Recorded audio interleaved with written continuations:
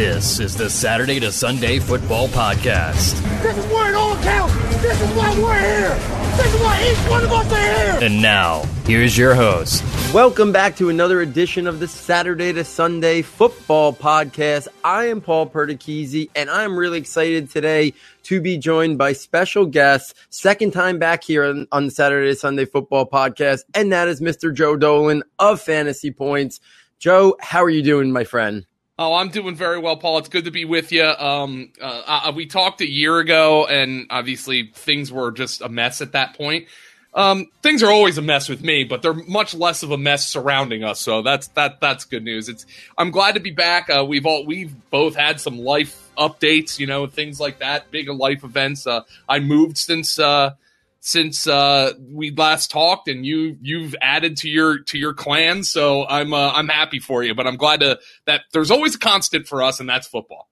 Absolutely. And yeah, last year there was so much uncertainty. Were we even going to get to a football season? If so, what was it going to look like? But luckily, we made it through it. It was a welcome distraction amongst the craziness that was going on in our society, in our world. And this year, we know we're on the trajectory of having an NFL year. So really excited to talk some rookies with you, some really interesting guys. So let's just dig right in. I want to go right to the quarterback position. And I want to quick thoughts.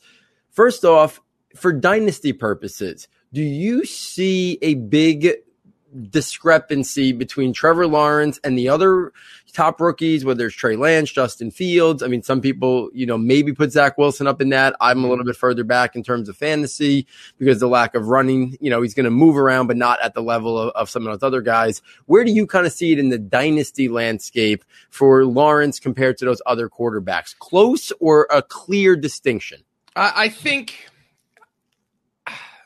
that's a really good question because I'm going to hedge and I'm going to say kind of both. Like, I think right now, Lawrence is clearly the guy. I mean, just because of his ability to run and the fact that he's being handed the keys of the franchise right away.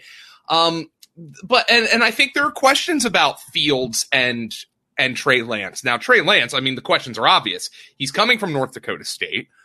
He's played 1 year of college football. We don't know when he's going to start for San Francisco. That being said, he was the third pick. Kyle Shanahan and John Lynch identified this guy as the guy they wanted to trade up for. So that piques my interest. When it comes to Justin Fields, I'm trying to balance the fact that I think he's going to start early and often for the Chicago Bears. Like, I think Chicago, they're saying all the things about Andy Dalton right now. I think Justin Fields gets on the field in the first half of the season, if not earlier than that. But there is that nagging kind of in the back of my head. All these teams passed on him. Now, that doesn't mean that those teams are right, okay? Like, we've seen it in the past. Like, Lamar Jackson should not have been the 32nd pick in the NFL draft. It just shouldn't have happened that way. It doesn't mean those teams are right. But you do have to consider that quarterback needy teams, including the three who took quarterbacks before Justin Fields, and some quarterback needy teams like you might argue Atlanta, Detroit, Denver, did not take this guy. Maybe Philadelphia. Philadelphia traded up to number 10 to take Devontae Smith, but there were some people thinking it when they made that trade that, hey, what if it is for Justin Fields? It's not like Jalen Hurts decorated himself in glory last year. So you look at all these quarterback needy teams that passed on Justin Fields, and you just have that kind of nagging in the back of your head that maybe there is something we just don't know. Now, maybe the NFL teams are stupid. We've seen that pan out in the past, but Justin Fields has been a really interesting guy for me to get a hold of because, I mean, if you were to tell me Justin Fields starts week 1, I'd rank him ahead of Trevor Lawrence for this season, even though I would still rank him behind Lawrence for Dynasty. He's just a really interesting guy to try to get my head around because there are these conflicting kind of thoughts. Like, I mean, this isn't a draft where quarterbacks were artificially pushed up the board. They went 1, 2, and 3. This was a talented quarterback class, and I'm having a little bit of trouble reconciling why Justin Fields was the fourth of those quarterbacks off the board. Yeah, I mean, I know personally I had him as my number 2. I know a lot of people. And a lot of people did. Yeah. So a lot of people in the draft and Devy Twitter community did have him and liked him that, but the NFL obviously saw things a little bit different. But as you mentioned, the NFL does sometimes make mistakes, right? Letting Patrick Mahomes fall where he did, letting Deshaun Watson fall where he did, letting Lamar Jackson really fall to where he did. So there are instances. Sorry, but sometimes the NFL is also right.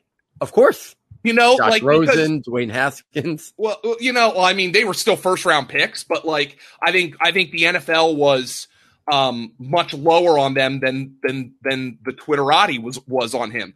But also, I looked at somebody like Josh Allen, who, I mean, when Josh Allen was coming out of Wyoming, like you would have thought, if you read only Twitter, that this guy was the single worst prospect in the history of the world.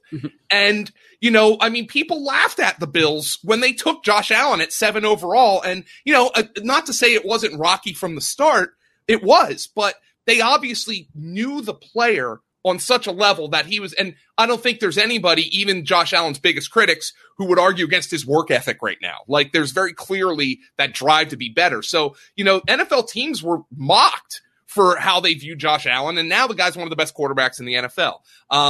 But again, the quarterback position is uncertain. If you were to redo the 2018 NFL draft, the top 2 picks would be Josh Allen and Lamar Jackson in some order. And those 2 guys were drafted 3rd and 5th of those 2018 quarterbacks.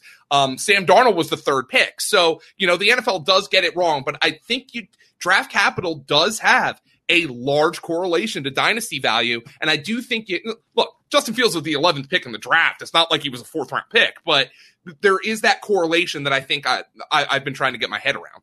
Yeah, for sure. And it's a very interesting thing. It's going to be interesting how quickly they get on the field. Him, Lance, for sure. If I remember correctly, I remember when you were on last year that you were intrigued by Joe Burrow in redraft best ball leagues. I don't remember. I think it was as a quarterback too. You might have been okay with. Oh, yeah. In terms of this, is that kind of where Trevor Lawrence is this year? And are the other guys more QB3s with the uncertainty, or because their ceilings are so high, if you really are comfortable with your first guy in like a best ball setting, you may roll the dice on a Justin Fields or Trey Lance as your number 2 if maybe your starter is top of the line, has a bye late in the year, and you expect these guys to take over? Lawrence is going as like an early QB, as an early QB2, and I think that's fair. You base it on the fact that he can run. Their defense is probably not going to be very good. I'm looking at over the last 3 weeks NFFC data and best ball 10s, QB 14 for Trevor Lawrence. That's probably where he's going. I think Justin Fields is much more of a QB2 than Trey Lance is. And the reason is I just think there's a better shot for Justin Fields to play earlier. Andy Dalton has been a solid NFL quarterback. Jimmy Garoppolo has a lot of questions, just not, is he good enough? And that's why they drafted Trey Lance. But Jimmy Garoppolo is a better player than Andy Dalton.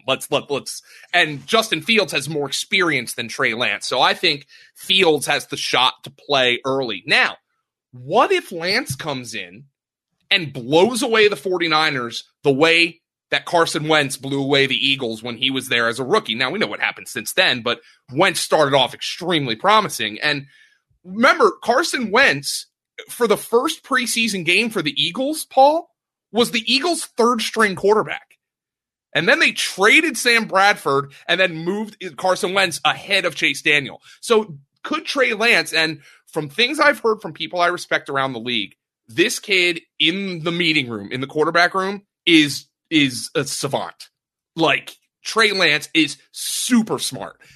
Could he blow them away in training camp the way Wentz did, the way Russell Wilson did in Seattle? Now, you'll hear the stories about Russell Wilson. I talked about this with Adam Kaplan on SiriusXM this week. The Seahawks loved Russell Wilson. They drafted him in the 3rd round, but they had no intention of going into the season with Russell Wilson as their starting quarterback when he was a rookie. The full plan was for Matt Flynn. It's just like in training camp, they kept trying to like ignore it. And then the coaches sat down like before the preseason and they're like, I don't know, we can't hold this kid back. Could Trey Lance do that? I think so. He's a big unknown, but he's got that talent. And if Trey Lance were to be named the week 1 starter in San Francisco, which I don't think there's minus odds on that. But if it does happen, look at what he's got. He's got a great offensive line. He's got an outstanding receiving core, young. You know, if Deebo Samuel can stay healthy, if George Kittle can stay healthy. Brandon Ayuk had a great year. You've got that solid running game with Trey Sermon. I mean, I would rank Trey Lance first among all these rookie quarterbacks in 2021 alone if he were to be named the week 1 starter. That's how high I am on that supporting cast. So it's a really interesting group where I think Justin Fields and Trey Lance are getting drafted kind of as QB2s. Lance more so as a 3, but because of that just ridiculous upside, it's harder and harder to hit on late round quarterbacks now because everybody's figured out the cheat code. Everybody's figured out that quarterbacks who can run should be going earlier in drafts. That's why there's no discount whatsoever on Jalen Hurts, and it's justified. So the guys you have to look for who might do that are the guys like Fields and Lance who aren't guaranteed to start right away. You know, I just did a best ball draft where Justin Fields is my second and only backup quarterback to Jalen Hurts. You know, it's not ideal. He's not guaranteed to start the entire year, but at some point he's going to see the field, and then that's when that upside is going to become tangible. Yeah, I mean, I'm right there with you on the upside of Trey Lance, and it's going to be a really interesting dilemma for, I think, Kyle Shanahan and the 49ers organization as a whole, because they may look at it as the sooner we make the switch, the more we kind of work out the kinks, we get this guy some experience, that could we potentially make a little bit of a run at the end of the year if he's kind of starting to work through those growing pains a little bit. So it's interesting. Or do you kind of wait it out and then at some point, maybe further in the season, and then you're kind of putting yourself like, okay, then you're going to work through those growing pains, maybe the second half of the year or down the home stretch of the year. So it's going to be really interesting to kind of see when Shanahan pulls the trigger, and does Lance have a legitimate shot to kind of do what you were talking about, which is like what Carson Wentz did, just wow them to the point where they make the move much earlier. Yeah. It's going to be fascinating to follow that year round. And they're not going to know until they get to look at him every day in training camp. Like, I'm sure they already have some opinions, but until you get to see him every day, how he's picking things up, how he's responding, they're not going to get to know that. And I think, fortunately, they have the benefit of a more normal offseason, and that's going to help some of these rookies. For sure. So let's take this over to the running back position, and two questions that I really want to hit on. One, I think we all agreed that in dynasty setting, Najee Harris right now seems to be the clear of the rookies. Mm-hmm. In a redraft setting, where or how high are you comfortable ranking him for this year with the workload? We pretty safe, I think we could assume he's going to get that type of workload, maybe behind a poor offensive line and a really aging quarterback. So that's my one question. Najee Harris redraft, where do you see him? And then two, from the dynasty perspective, the next two guys, Javonte Williams and Travis Etienne, I don't think pre-draft most people thought that was going to be a real conversation of who was ranked higher. I think the majority, at least the consensus, I think was going to push toward Travis Etienne. But Etienne ends up in Jacksonville. Urban Meyer is saying all weird things. Yeah. And then Javonte Williams ends up, in Denver. They have Melvin Gordon, who's been MIA, most of this offseason. We don't know. I don't think he's there for the longing. So thoughts on Williams versus Etienne dynasty, who you prefer, and how close is it? Oh. And then Najee Harris in redraft, how high? Yeah, so let's start with Najee Harris. I think he's at one point this offseason, I really thought that there was going to be a kind of a late move for Najee Harris that was going to push him into the first round. But I think people now are just totally shook, and fairly so, by the Steelers' offensive line. And I think that's totally fair opinion to have. I think it's and the David DeCastro news is even more disturbing. Now, the Steelers very clearly weren't counting on David DeCastro. They had to know that this was coming, the fact that he might end up retiring. So I think Najee Harris is going to be locked in as a second round pick. And I'm willing to take him there, and I understand that. Like, I am willing to say with Najee Harris that I believe volume is going to be king. I don't think the Steelers, who, I'm going to say they're a smart organization. They've had one losing season in like the past 15 years. Okay. Many people would argue if you take a running back in the first round, you can't be a smart organization, and you all deserve to be arrested and jailed and prosecuted to the fullest extent of the law. But I think what the Steelers drafting Najee Harris does is that it tells them we need to play differently.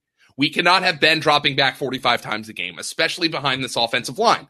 So what Najee Harris might lack in efficiency, I think he can make up for in volume. And, I don't think this is an Edwards-Helaire situation. Edwards-Helaire had a lot of landmines that we were choosing to sidestep or try to avoid, even though we acknowledged them. We were saying we're gonna try to avoid these landmines because we love the offense he's playing in. It was a mediocre campaign for Clyde Edwards-Helaire, and that's why he's a third-round pick this year. But for Najee Harris, I don't think the landmines in terms of personnel and usage are there. I think you can make an argument that the efficiency, maybe he averages 3.8 yards per carry because the offensive line isn't very good, but I still think he can catch the ball. I think he's going to be a 3-down back for Pittsburgh. So I think he's a second-round pick, and for very clearly, I think he is the top dynasty running back in this of this group. Etienne and Williams, I have back-to-back. And I have Etienne slightly higher only because I think he's a better receiver than Javonte Williams. Not to say Javonte Williams can't become a good receiver, but Etienne has that proven ability. And with the way Jacksonville is saying it's going to use him, I'm a little skeptical. We're flying blind here. Urban Meyer's never coached it down in the NFL from any position. I'm a little skeptical that these plans for Etienne, he's going to be Percy Harvin, are going to bear out. But even if he is Percy Harvin, keep in mind that in PPR, a target is worth 2.7 times as much as a carry for running backs. A target, not a reception. A target is worth 2.7 times as much as a carry. So if they're going to use him as a receiver and he's going to be in a role where he's going to catch 50, 55 passes, I think Travis Etienne can contribute right away for fantasy. I just think people are having a tough time reconciling those comments, and I totally agree with that. Javonte Williams, Paul, I don't know how much he's going to do as a receiver because Melvin Gordon is really good in that department. I think Javonte Williams takes this job like midway through the season at latest. And the one thing that I've been focusing on when it comes to rookies and redraft this year, just from a redraft perspective, keep in mind, they've got one extra game to contribute. And that might not sound like a lot right now, but rookies now have one extra game to win a job. They've got one extra game to contribute. Look at how Jonathan Taylor and Cam Akers performed down the stretch last year. Now, those guys, they were struggling to get acclimated early in the year. They look like busts of draft picks, but both of those guys won people fantasy leagues. And imagine if there were one more game in the fantasy season last year the way there were this year. Their window for relevance would have been extended. That's how I view Javonte Williams. I think he is going to take that job very shortly. I don't know what's going on with Gordon. Is he going to be disciplined for the DUI despite the charges being dropped? I don't know. If he is, Javonte Williams starts week 1. And what if he runs for 95 yards and a touchdown? Javonte Williams is going to take that job sooner rather than later. That's why I like Williams just a little bit more as a best ball pick because I think he's going to be the guy who's going to take that job down the stretch. And, from a dynasty perspective, I have Williams and Etienne ranked back to back. I have Etienne slightly higher. They're both in my top 20 dynasty running backs, but I have Etienne slightly higher only because of that receiving ability. But man, Javonte Williams in particular intrigues me for redraft for all the reasons that I just laid out. Yeah, I think you're right there, spot on in terms of how quickly he's going to get the job and, the uncertainty with Urban Meyer and Jacksonville. So, yeah, I think prior to the draft, I think most people would have thought in rookie drafts or dynasty rankings, they would have been a little bit more separation potentially between Etienne and Javonte Williams. And I think now most people have them very close together, if not back to back, like you were talking about. I'm going to skip over the next two running backs, the ones that I think most people in some order have Trey Sermon and Michael Carter. We know opportunity awaits Michael Carter. He is a 4th-round pick. I think that's a little concerning long-term in Dynasty. Trey Sermon, kind of handpicked by Kyle Shanahan. It's very intriguing. They have a lot of running backs who are in the stable there, so how quickly he emerges. But I feel like you've always, through the years of listening to you, always kind of have your pulse on Philadelphia, and the Eagles pretty good. What do you make of Kenneth Gainwell? He went at least 1, if not 2 rounds later than I think most draft procrastinators, prognosticators thought he was going to go. And then Miles Sanders kind of had a ho-hum year. And now they have a new guy coming in there from Indianapolis, Nick Sirianni, who really like to utilize Nyheim Hines in a lot of ways. Is Gainwell a guy that down the line could have some sneaky PPR value in a dynasty league? And how much do you think the Eagles really, do you think the Eagles might have had a higher grade on him and they just ended up getting him there and they have plans for him? Yeah, I mean, I think the Eagles, what probably happened is the Eagles, who obviously had drafted poorly for a number of years, might have had Gainwell a round or two higher on their boards, and we're just like, we just can't justify it. You know, we got Miles Sanders. They had Boston Scott. Even after the draft, they brought in Kerryon Johnson. So now all of a sudden you've got a pretty deep group of running backs. And I just wonder in the fifth round, they were just like, look, I know this isn't really a position of need, but this is a really interesting player who we can use in interesting ways. And it's always smart to keep drafting running backs even late because, you know, the shelf life of the position.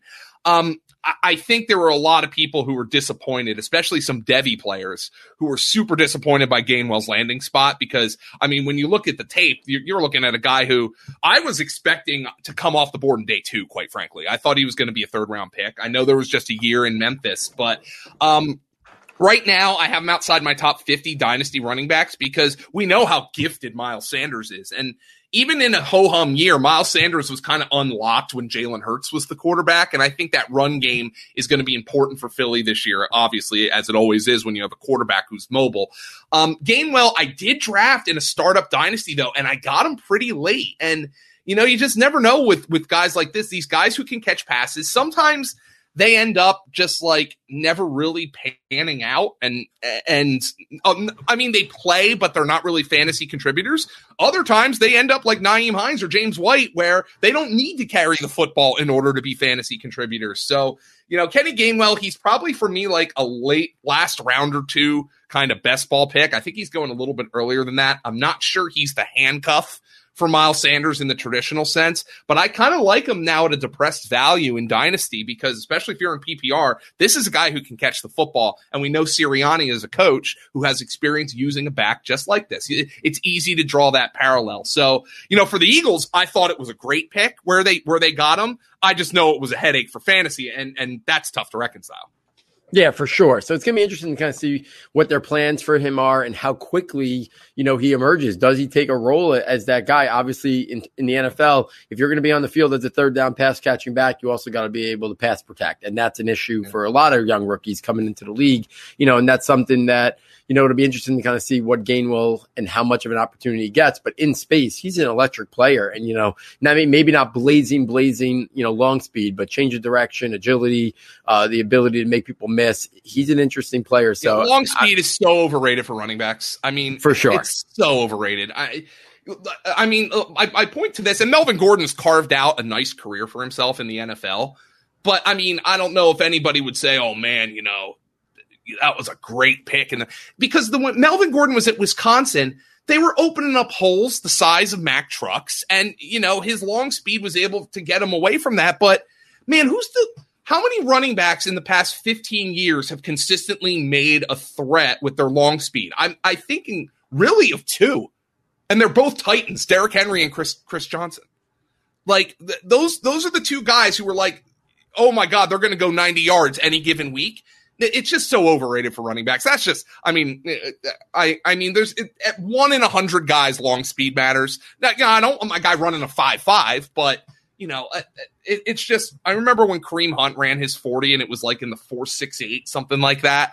And people were like, oh my God. And then I was just like, I didn't really care because that wasn't how he won at Toledo, and it's not how he wins in the NFL. So yeah, that one for me, the long speed just does not, that argument doesn't stand up to me. I know you weren't trying to say that, but yeah, for sure. And I think sometimes people only associate long speed with athleticism and other stuff. And there's so much that goes into it. And, you know, and Gainwell's a guy who I would use the word an electric player in the open field, and it has absolutely nothing to do with long speed. So it's one of those things that I think he's going to be an intriguing player, especially if you get him the ball in space.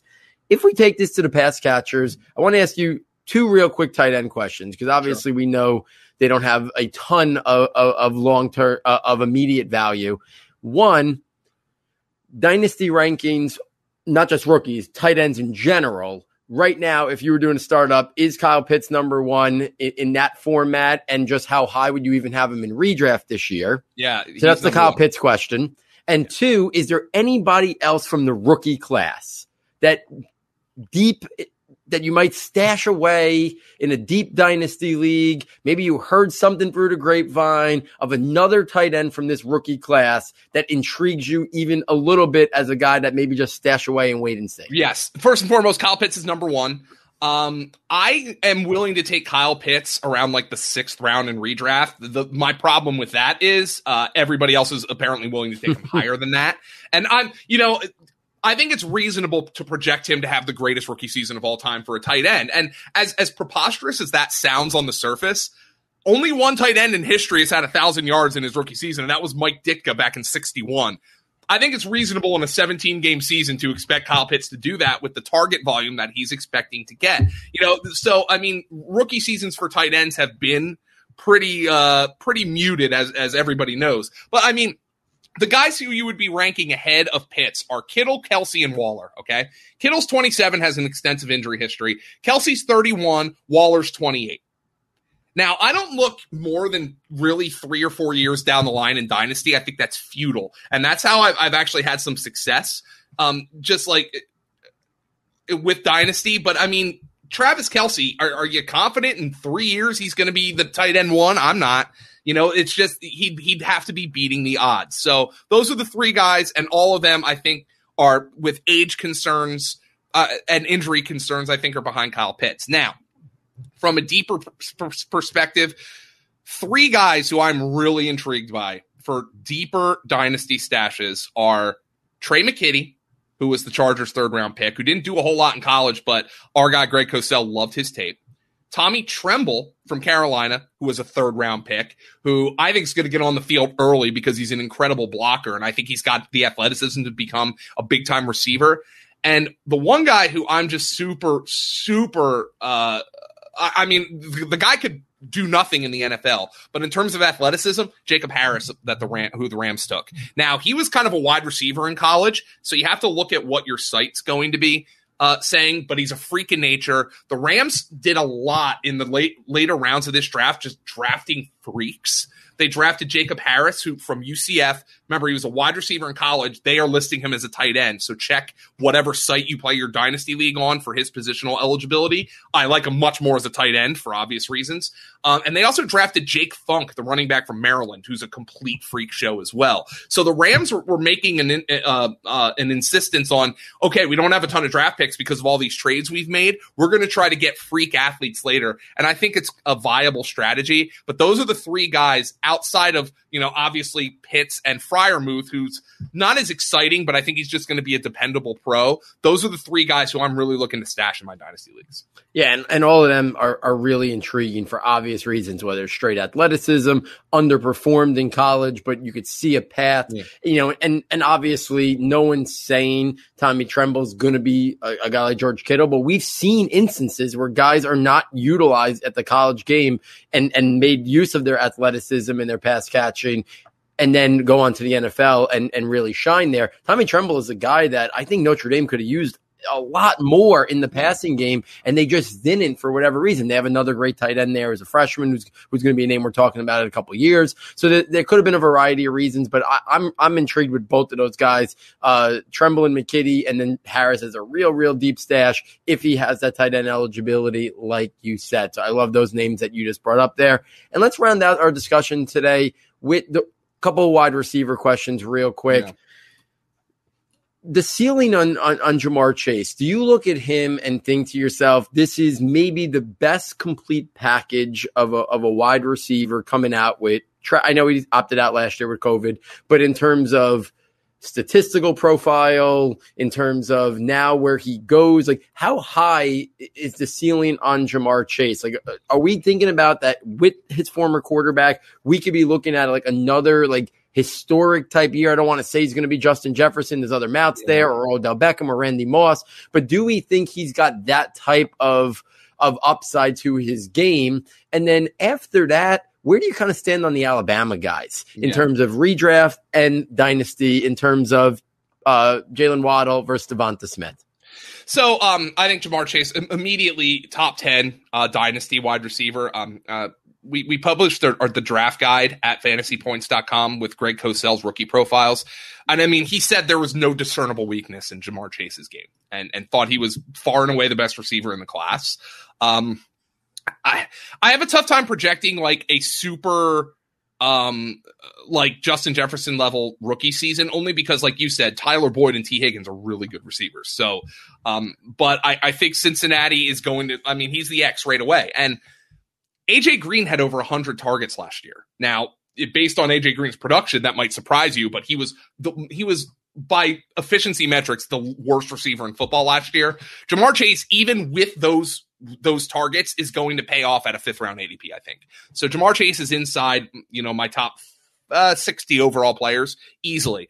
With the Alabama guys, I'm more bullish on Smith for fantasy only because I see more of an immediate need with Philadelphia. I think he comes in there and he leads that team in targets immediately. Jalen Waddle I struggle with because I cannot shake the feeling. You can give me as much information as you want. Say Miami, this was the plan. I cannot shake the feeling that they made that trade up to 6 and we're like, there's no way that Cincinnati's passing on an offensive lineman here. We're going to get Kyle Pitts or Ja'Marr Chase on this football team. And then Pitts and Chase go 4-5. And it feels to me like they had to settle. Now, that is just my opinion. I don't think that was a trade they needed to make when they made it. And so I wonder if Jalen Waddle was just, he's the next guy on our board. And he's explosive. I think he's a better receiver than Henry Ruggs. But I just struggle in terms of Waddle. Like, I think there's like a 3 or 4 round gap between where Smith's going and Waddle's going in redraft. And I think that's justified because I think there's more mouths to feed in Miami. I think Smith fills a more immediate need in Philadelphia. And frankly, I think the jury's still out on both of these quarterbacks. It's just that Devontae Smith enters a receiving core where his contributions are needed immediately. And I'm not sure Jalen Waddle fits that profile. Yeah, and I think you're right. I think it's a very underreported story what the Dolphins did. I loved the trade back with the 49ers. But then as soon as they made the trade with the Eagles, I was questioning it. And I was like, it could be ingenious if they still get one of those guys that you were just talking about. But then when it plays out the way it played out, I mean, they could have had those 2 first-round picks. They could have easily just did what the Eagles did if they needed to. And get Devontae Smith. And they could have got Devonta Smith, and they still would have been sitting on 2 firsts. So people have praised them like, they went back, they came up, they still came away with a guy they wanted, and they got 1 first. But they could have had 2 firsts. And I feel like it's just not. People haven't looked at that and criticized it enough where usually in the media, people are criticizing everything all the time. Yeah. I feel like they've kind of got a free pass on this. Yeah. And I think that's because people love general managers that get assets, right? Like that's the thing. Oh my God. But like, I think Howie Roseman in Philadelphia has been a justified whipping boy the last couple of years because of how poorly he's drafted. But I mean, I think he took the Dolphins to the cleaners on that trade. And, Eagle fans were flipping out on Twitter when they made the deal. And I think by the same assumption, Paul, oh my God, we could have gotten Pitts or Chase there and we just gave that away.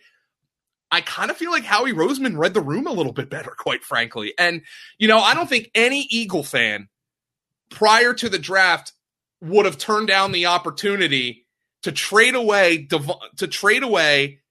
Jalen Waddle and a 3rd round pick for Devontae Smith and a 1st round pick. Yeah. I mean, and look, clearly the Dolphins viewed Waddle as a better prospect than Devontae Smith. That they took him before Devontae Smith. I think a lot of teams are having trouble reconciling Smith's size, but I mean, just in terms of the action of those trades and what we think currently about Smith and Waddle as prospects, that was an outsized price for the Dolphins to pay for Jalen Waddle. And from a fantasy perspective, he joins a much more stacked group of receivers than Devontae Smith is facing in Philadelphia. So I think Philadelphia ended up with the better fantasy player and the better side of this trade. Remember, Philadelphia now could have 3 first-round picks next year. If Jalen Hurts does not pan out, those picks are going to turn into a quarterback. But what if he does pan out? Then you have 3 first-round picks to build around a young quarterback. Thought it was a really good trade by Howie Roseman. Yeah, it really was. And what if the Eagles had Devonta Smith ahead of Jalen Waddle? Then they got their guy. They might have stayed at 6 and took Devonta Smith anyway. So, like, if they did that And that's the thing, just before we wrap this up, that if they did that, if the Eagles didn't trade number 6 and they took Devontae Smith at 6 overall, there is not a person on earth who's knocking that pick. No, zero. They're just like, he's small, but he won the Heisman. He's productive. He's competitive. They needed a receiver. Nobody knocks that pick. They trade back and then get an extra first and still took him. Thought it was a really good trade by Roseman, who has been justifiably criticized. Shouldn't be for that trade, though, because I think the process of the trade was excellent. And one final point on the two teams we're talking about here. If the Deshaun Watson situation at any point clears up, we could be talking about these two teams being among the handful that are most intrigued by trading for him and have the assets to potentially pull it off. Like, both have young quarterbacks that you could at least sell to Houston as take this guy. They have extra first-round picks. The Eagles are in the best situation with potentially, like you said, 3 first-round picks. So it'll be interesting to see if we ever kind of circle back to this trade. And does this trade and the assets that one team over the other has, is that maybe the difference in maybe a Deshaun Watson trade down the line? It's going to be really fascinating to keep tabs on that and see if that comes into play at any point in the future. Yeah, so, and also, the NFL is becoming more NBA-like. Who else could be available next year? Yeah, what if Seattle? What if don't know. Yeah. What if Seattle bombs this year? Russell Wilson has been some gripes, and who knows? And obviously the Aaron Rodgers situation's still out there, and some major names. And like you said, it's becoming a little bit more NBA-like, where I think trades are going to maybe become a little bit more on the norm in the NFL, especially with the big names. So, Joe, thank you so much for hopping on. I know you're a very busy person this time of the year. I greatly appreciate it. Please, I'm sure most of my audience knows what you got going on over there at Fantasy Points, but, maybe let them know if there's anything really new for year 2 that you guys got planned that maybe some people are still maybe unaware of. Please feel free to share it with my audience. Let them know where they can follow you or anything else you want to share. Yeah, so what we're going to do is you're going to follow me on Twitter at FG_Dolan, but we're making improvements to our staff and our proprietary tools on the website. Our Fantasy Points Generator, which is a redraft kind of draft assistant. We have an in-house DFS optimizer that we're making improvements to. We launched both of those in beta last year, and we were taking feedback from the subscribers, what needs to be improved. We've added multiple people to our staff. Wes Huber from Pro Football Focus has joined us full-time, or erstwhile of Pro Football Focus. He has joined us full time, and he was nominated for DFS Writer of the Year along with Scott Barrett. And what I think you get at Fantasy Points, not to put the full sales pitch on, is I just think you get so much more for your money than you get elsewhere, and I think that's our calling card. Compare our prices for what it takes for full access at Fantasy Points. Compare that to some of the other sites out there, and I think you're going to get really good analysis at a much more affordable price. You're going to get proprietary tools, and I think you're going to enjoy being a part of the community. Yeah, guys, and I can just speak firsthand. I know somebody who, as I've gotten more busy in life, to dedicate time for redraft leagues and dynasty leagues, and especially for DFS, I rely on some of the great websites that are out there, and Fantasy Points. I tried it out last year. It's became now one of my 3 or so staples that I will every single year be utilizing to help my life easier as my family grows, as my focus is more on the college game in terms of film watching, that I don't have time besides watching the games on Sunday to do the level of research to prepare for an NFL season, and especially to prepare for DFS Sundays and stuff like that. So, guys, I strongly urge you to check out Fantasy Points if you haven't, and get a subscription, because it is top-level stuff there. So, on behalf of Joe, on behalf of our sound tech engineer, David Nicano, and myself, thank you for joining us. We look forward next time taking you from Saturday to Sunday.